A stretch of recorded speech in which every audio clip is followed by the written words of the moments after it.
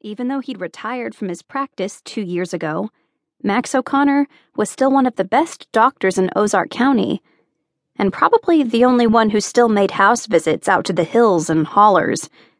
He worked 2 days a week, and during the summertime, which was the busy season at the bait shop, a nurse came to look after Maureen O'Connor. So that left Caroline to pull into the driveway of her parents' house on 222 Polk Avenue 2 nights a week, wishing she could just take a nap instead. She was surprised when she saw her father's truck pull into the driveway just a few minutes later. "Dad?" Caroline asked. "What are you doing home so early?" "I haven't even started supper." They both waved goodbye to Allison Hood, Maureen O'Connor's day nurse, as she hurried out the door with a stern look and not so much as a word to either of them. "I didn't have any appointment scheduled," her father replied, rolling his eyes to Allison's back. Neither of them dared cross her. She was a severe woman in her early 50s, with little patience for anyone other than Caroline's mother, which was the only reason Dr. O'Connor put up with her. Allison was from Germany, and with what little English she spoke, insisted upon both Caroline and her father calling her nothing but nurse. "Hi, honey," Max O'Connor said, bending down to kiss his wife once he and Caroline were inside. "Hello," Maureen replied. She didn't look up from her knitting. "I'm fixing your favorite tonight, mashed potatoes and green beans," Caroline said to her mother, also bending down to kiss her. "And meatloaf for me?" her father asked hopefully. "And meatloaf for you," Caroline said once the nurse was gone. "Might as well go get cleaned up. It'll be a while yet." As Caroline turned to walk towards the stove, she felt her father's presence still behind her.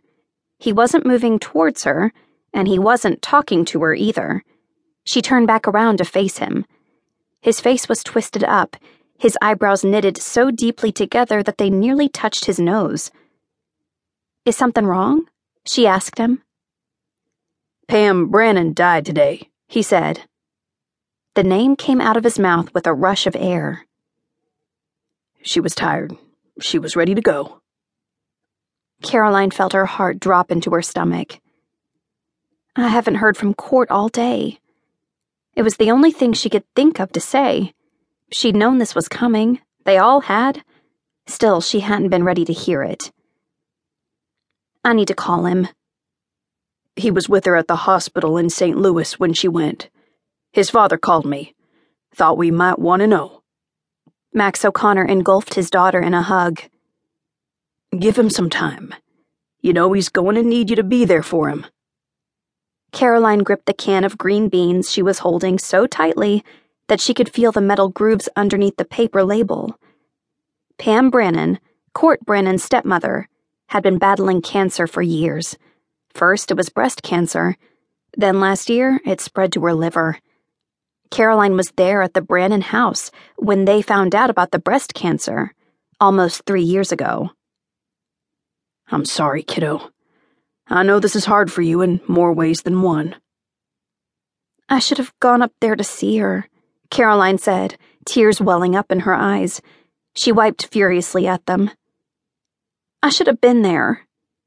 "Pam knew you loved her, and you know she wouldn't have wanted you to close the shop or leave your own mother for her." Caroline nodded, pushing her face further into her father's chest. She'd stopped saying out loud when things weren't fair long ago, but she couldn't stop herself from thinking it. Pam Brannon had been one of the most wonderful women she'd ever known, and she'd taken care of Caroline like she was her own child when she married Court's father, when Caroline and Court were in junior high. In some ways, she'd been a better mother to them than their own mothers had, and it just wasn't fair that they were both losing her.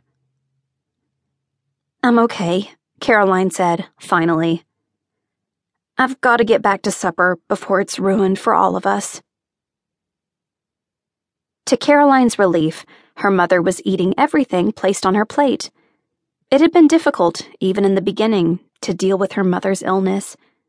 But she took pleasure in little things, like the way her mother would still eat 3 platefuls of mashed